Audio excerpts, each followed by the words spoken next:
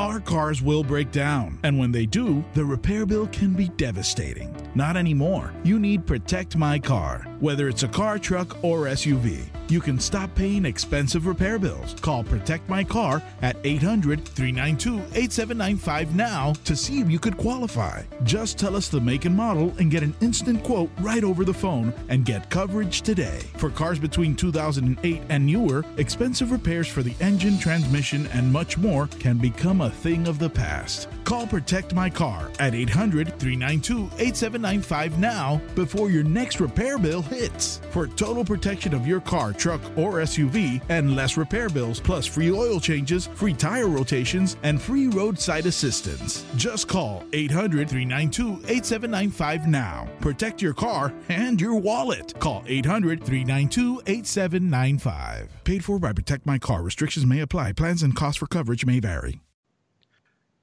But there were points where I think Conklin showed a little bit more. I don't know. Maybe it's because he's more of a traditional tight end physically, and showed a little bit more of that physicality that I think we wanted from Rudolph. I think he's a little bit.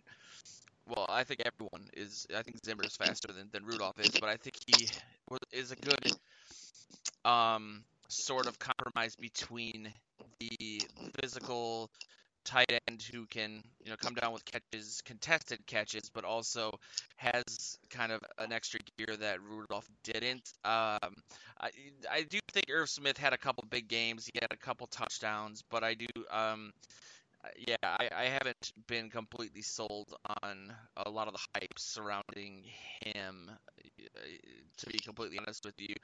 But, I mean, it raises a really interesting question. It also raises the question of whether or not the Vikings should invest a draft pick in a wide receiver 3, or if they should essentially use Conklin and Irv Smith Jr. as a de facto wide receiver 3. We all talked about the Vikings potentially being able to draft the receiver out of Alabama was Devonta Smith, I think is his name, if I'm not wrong, which I think would be too good to pass up if that were the case. But as things stand now, what are your thoughts on Conklin, Irv Smith, the wide receiver 3 spot, so on and so forth, Mr. Oberle?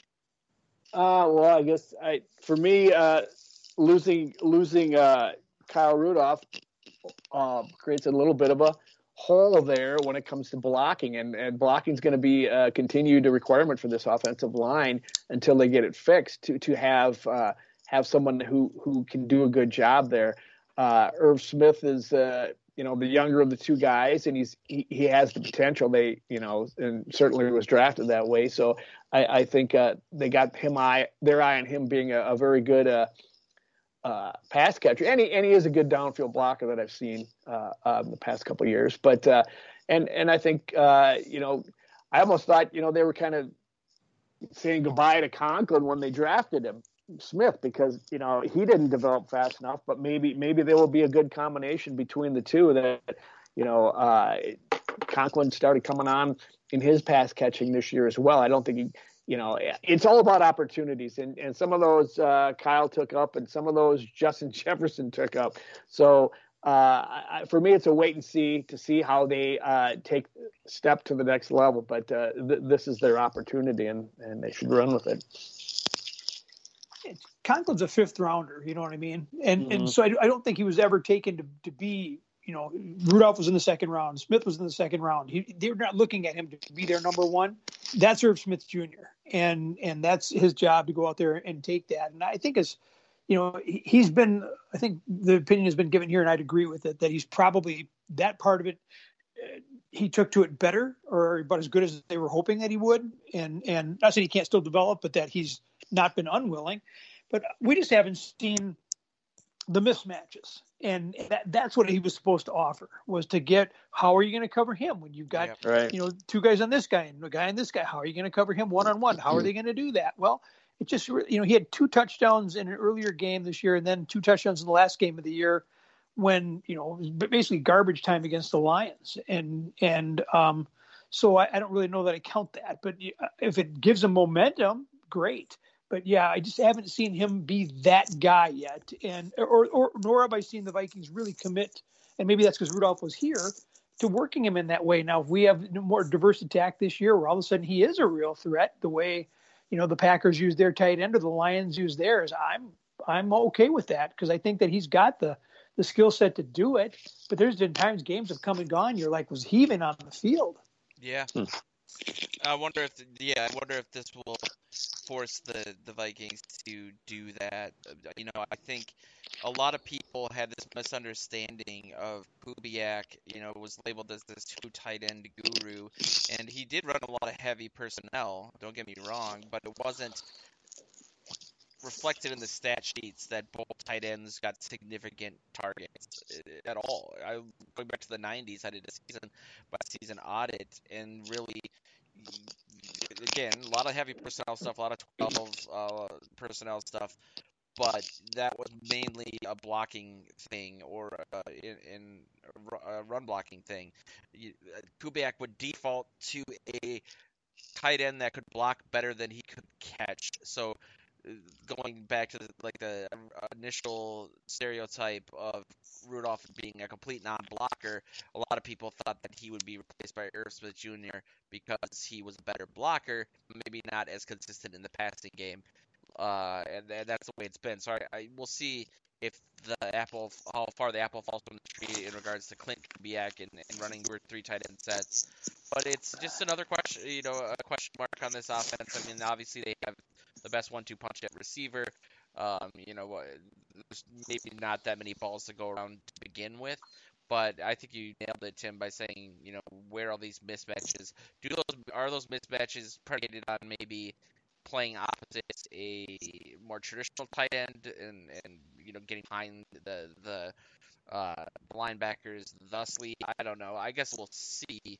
But I still think the team needs to find a consistent third receiver. And it is really interesting that BC Johnson kind of fell off the face of the earth. He's another guy that after games you were wondering if he even played at times last season. And, I knocked him a little bit. I don't think he had an atrocious 2019 by any stretch of the imagination, but I just think that we got a little excited just based on the lack of productivity there. But I also think that because of the COVID cap situation, I don't necessarily think the Vikings need to invest any sort of day 1 or 2 draft pick on a receiver. You can find a veteran guy floating around, Totally. Probably a steal, wouldn't you say, Joe? Or you can find one deep in the draft. I mean, receivers are always there's always plenty coming out of college. It seems like, certainly in the last few years now.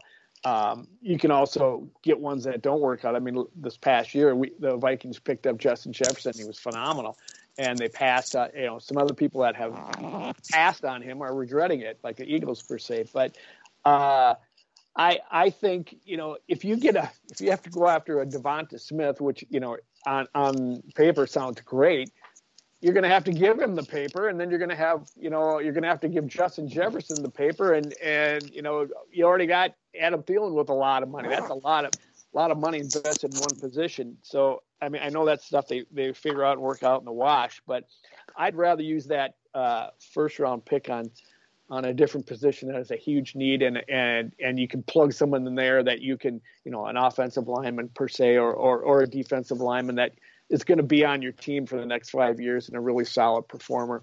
I don't think as a wide receiver 3,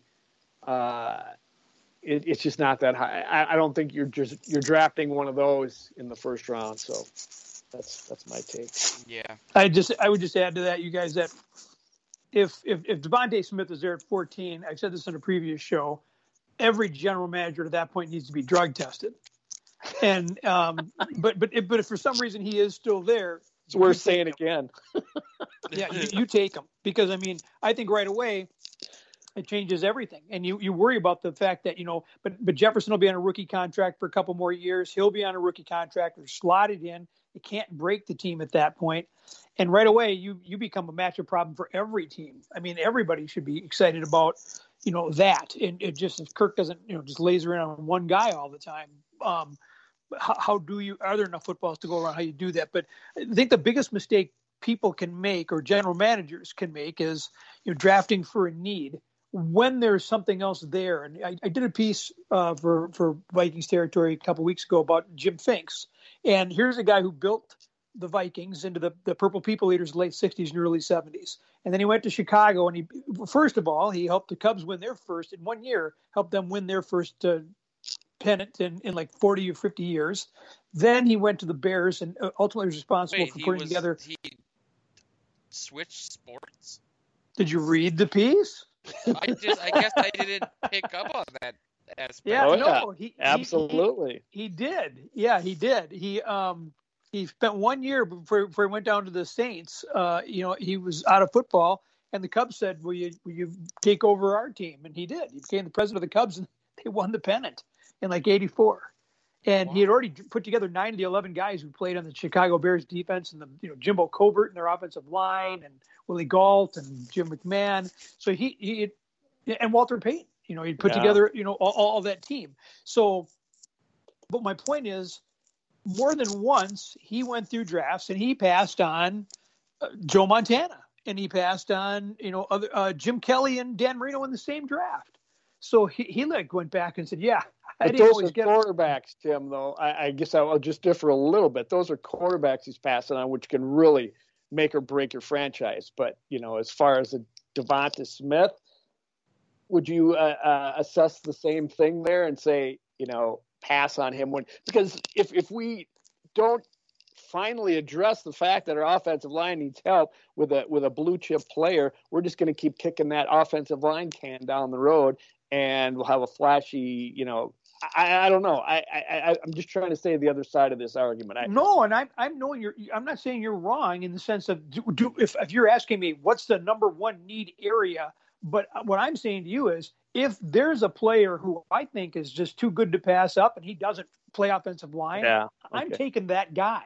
If it's an edge rusher, if it's a receiver, I hate to say if it's a corner, but I really am saying that there are certain players in that draft that if they're still there for whatever reason, I would take them. Devonta Smith is number one on my list, and the kid from Trey Lance from North Dakota is number 2. Wow. Interesting. Boy, that really sets up a heck of a pick at 14 for the Vikings. Oh, I think it could be an edge rusher. I mean, there's a couple of edge rushers out there too that right. And you guys mentioned it earlier, talking about you need that position. I remember reading John Madden's book way back in the day, and he talked about how he and Al Davis used to argue about what do you need first. You need a franchise quarterback, so Madden would say, now you need a left tackle. You need to protect his blind side. And Davis would say, no, you need to do 2 things to win in this league. You need to pressure the quarterback.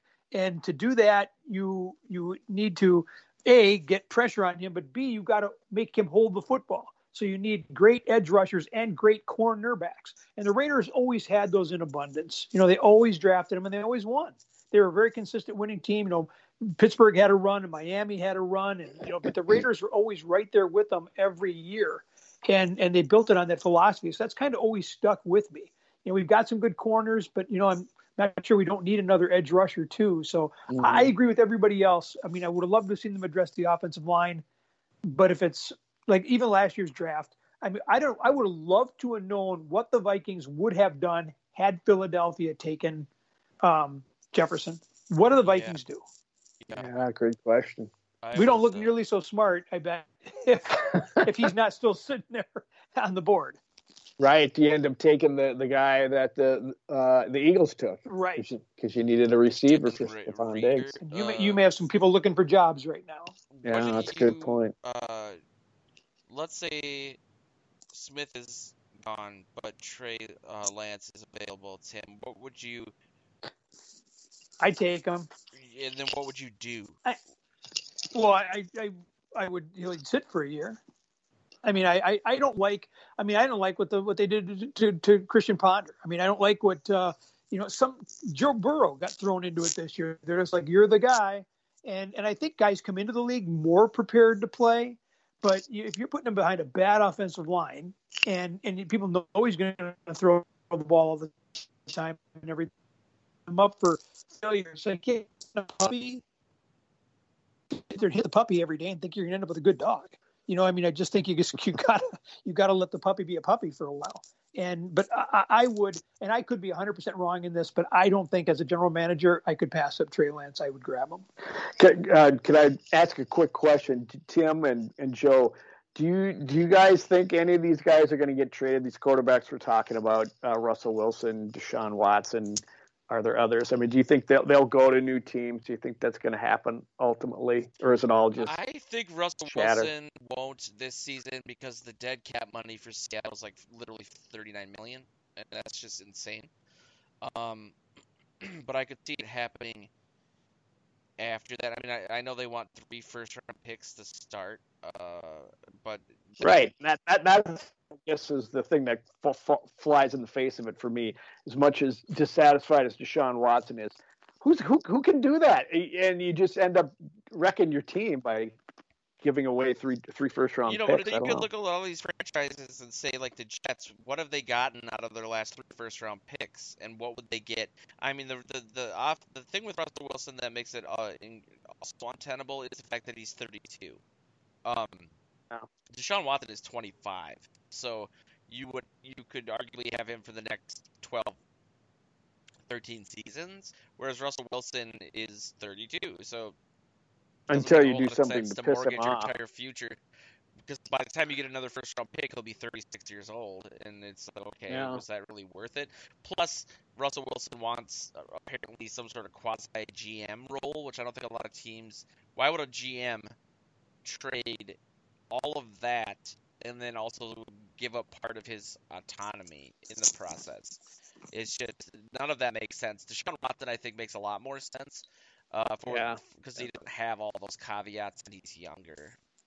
And they're going to have to rebuild anyway. I mean, they trade away DeAndre Hopkins, and then they let J.J. Watt go, and Watson wants out. It seems like they might as well go into full rebuild mode and start from scratch with a bunch of draft choices. So maybe that one will happen. But I think with Russell Wilson, I'm just interested to hear what the 12th man's all about. The first time he starts throwing some incomplete passes or some interceptions. I mean, there's a guy who had a great situation who has just completely peed all over his leg. I mean, I just don't know what he was thinking. You know, what he felt that the motivation was to do that. Yeah. Like Joe pointed out, his situation is almost impossible to trade. So now he's going to be back there. And if I'm a Seahawks fan, I'm like, where did that come from? You know, we never heard any of this before. And now suddenly it's a problem. So I don't think if I was his agent or his PR guy, I'd have been like, whoa. You think it will happen? That back, you know, and so I just don't know what he was thinking. And I don't know. I just think that, you know, and we never know really, but I just, you get stuck in this thing of drafting for a need. So I probably told the story before, but forgive me. But so the Vikings years ago wanted in the worst way to take Warren Sapp. And Warren Sapp had several dust-ups down at Miami, and rumor was he'd failed his drug test, you know, for the draft. And Denny Green was like, I don't care. I'm taking him. So the Vikings had all sorts of off-field issues, and so it comes the Vikings pick, and I'm at my future in-laws, or maybe I was married at the time, I can't recall, but my in-laws home, and my father-in-law's napping, right? And I'm watching the draft, and they draft Derek Alexander, this defensive end from Florida State, and I freaking start throwing things. And my poor father-in-law is like, you know, like, whoa! He wakes up from his nap, you know, like, what's happening? And I'm throwing a temper tantrum like a 5-year-old. Not since I'd seen them do this with Marcus Allen for Darren Nelson was I so unhappy. And so I waited a couple of weeks, and I said to Denny, and Denny could be very guarded, but I said, you know, I think the only person who was more unhappy with me about passing on Warren Sapp had to have been you. And he like looks at me, and he wouldn't say anything, but he just turned and like walked away. And then a couple of weeks later, he walked by me. He never breaks stride. He goes, "You were right," and he just walks right by me. And you know, just a couple of weeks later, and I go, he's referring back to what I said about whatever. What a great story! So then you go to the Randy Moss year, And all day long, they're building it up. He's still on the board. He's still on the board. And I'm working at that day. And I'm like, because I loved working. I did not mind working on the NFL draft day. It's like Christmas. And I'm just like, oh my God. And everybody's going, well, the Vikings take him. I go, I promise you, he will take him, or there will be police units responding to, Winter Park, because Denny will go on a spree if they make him. And sure enough, they took Randy Moss. So my point is this, they went, for the safer pick, and Warren Sapp's in the freaking Hall of Fame. He's a terrible human being, but he's a heck of a football player. Yeah. That's a great story, Tim. I love that. I've not heard that one. You kind of, I'll write about it in my painful life as a I was going to say, that's a great Vikings story. fan. Because I've never really heard it framed that way, that maybe that was a lesson learned. 100%. 100%. All these other teams were passing on Randy Moss left and right because of all the issues that he had. And I'm like going, there is no way Denny Green will let this happen twice. And I talked to him after that, and that was exactly his attitude. Because they should have listened to me 3 years ago or 2 years ago, or whatever it was. They would have had both Sapp and they would have had Randy Moss. What year did you start covering the Vikings? 94. Okay. Because you were you did some Packers stuff, which I probably shouldn't say aloud. And no, that's all right. Stuff that was a trip. Yeah. That's a really, I'm always interested in this kind of stuff because we get so stuck in our little Vikings bubble that we don't have a lot of perspective on other sort of fandoms, the ferventness of them, the size of them, the differences between Vikings fans and Cowboys fans. I know you've said that Cowboys fans. I mean, how would you rank those in terms of passion? Of those three teams, and then B, in terms of average fan, the knowledge that they have of the team or of the sport. That's a really kind of subjective qualifier, but yeah. Do you feel like Packers fans know their stuff more so than Vikings fans do, or are they more homer?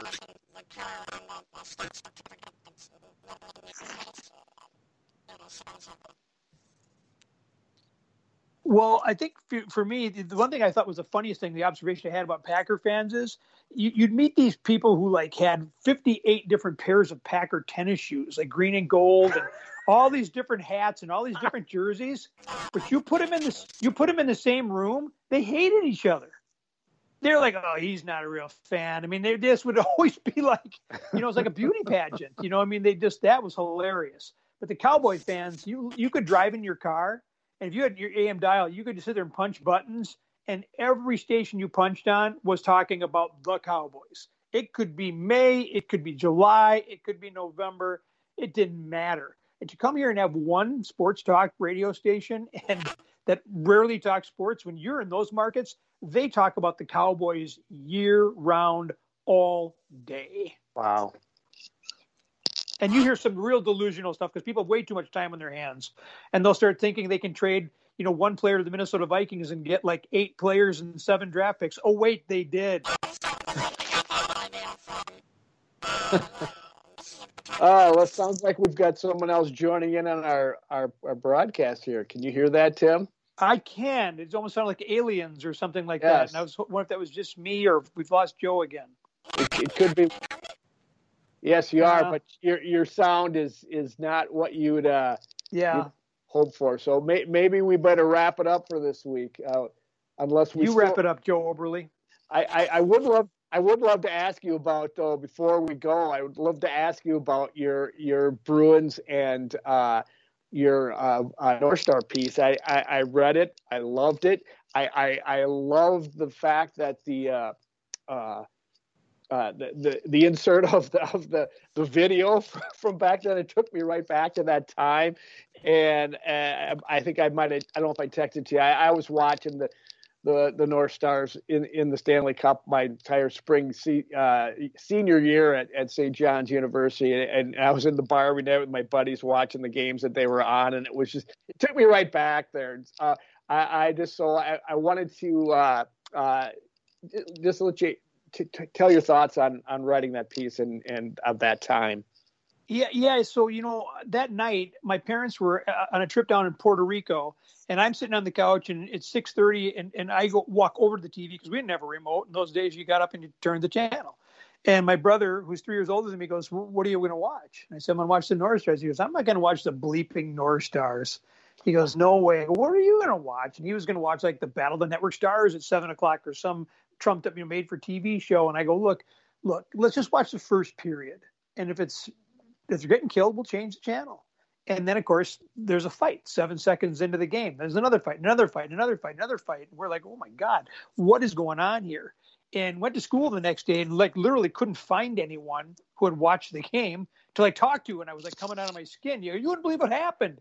And then, of course, they went on that run that eventually propelled them to the Stanley Cup. And so for me, I was always taken by the story of that. And then when last year was 40 years of the Miracle on Ice, and I wrote a piece for the National Sports Center, while thinking that, I thought to myself, well, gosh, next year will be 40 years since that brawl in Boston. I'm going to write a story about that. And it was really fun to get the former players. I actually talked to 4. Bobby Smith declined to be quoted for the article. He did not want to talk about the fight. He said, if you want to get back to me anytime and talk about anything hockey, I'll happily do that. But I don't want to talk about this. And I said, I respect that. You know what? And so he said, if you want to put in this and that, I go, no, let's just leave you out of it. If you don't want to, participate in kind of the memory of the whole thing, I go, that's fine.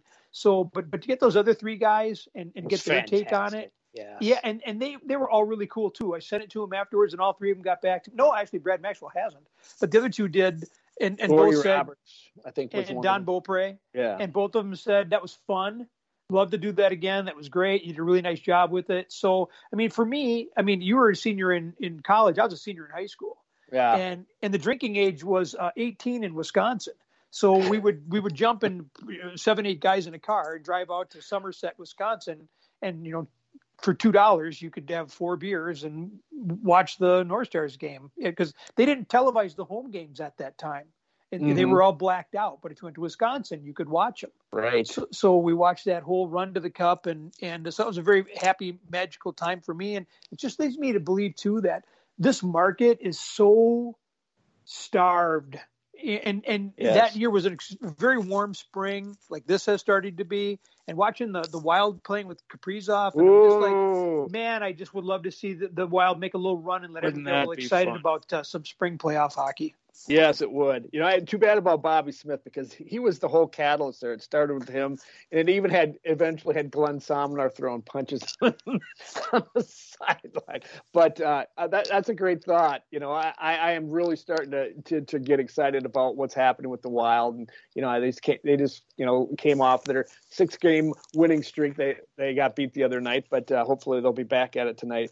But that story, if you want to check it out, is on miniice.com, correct? And Joe ran it through Purple PTSD and Vikings Territory as well. He was great about posting the whole thing out there. I can't thank him enough for that, and really bringing me back in this and giving me the opportunity to write that story. Otherwise, the date would have come and gone for me, and I wouldn't have had anything to do with it. So I really feel appreciative to have been able to tell that story. Tim, I didn't realize it was. Tim, I just can't understand a word you're saying, my friend. I'm sorry. I'll sign us off here. Tim, I was glad because I didn't realize it was 40th anniversary, but it took me back, and I was digging it. But you can find that on Mini Ice and even on VikingsTerritory.com and PurplePTSD.com, the sites that promote us here. And this is on.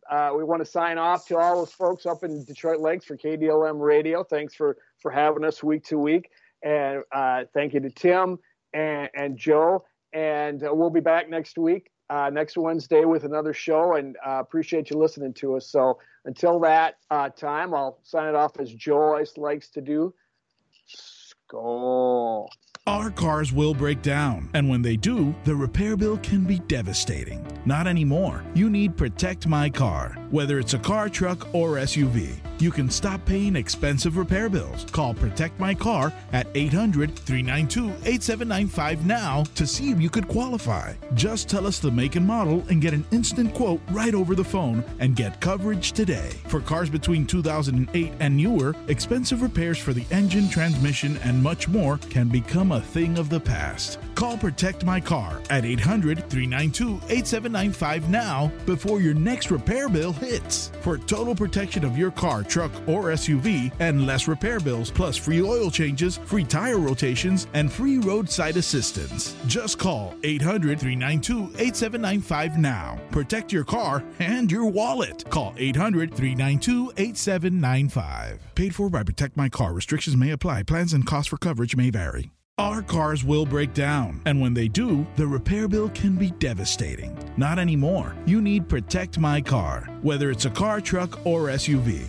you can stop paying expensive repair bills. Call Protect My Car at 800-392-8795 now to see if you could qualify. Just tell us the make and model and get an instant quote right over the phone and get coverage today. For cars between 2008 and newer, expensive repairs for the engine, transmission, and much more can become a thing of the past. Call Protect My Car at 800-392-8795 now before your next repair bill hits. For total protection of your car, truck, or SUV and less repair bills, plus free oil changes, free tire rotations, and free roadside assistance. Just call 800-392-8795 now. Protect your car and your wallet. Call 800-392-8795. Paid for by Protect My Car. Restrictions may apply. Plans and costs for coverage may vary.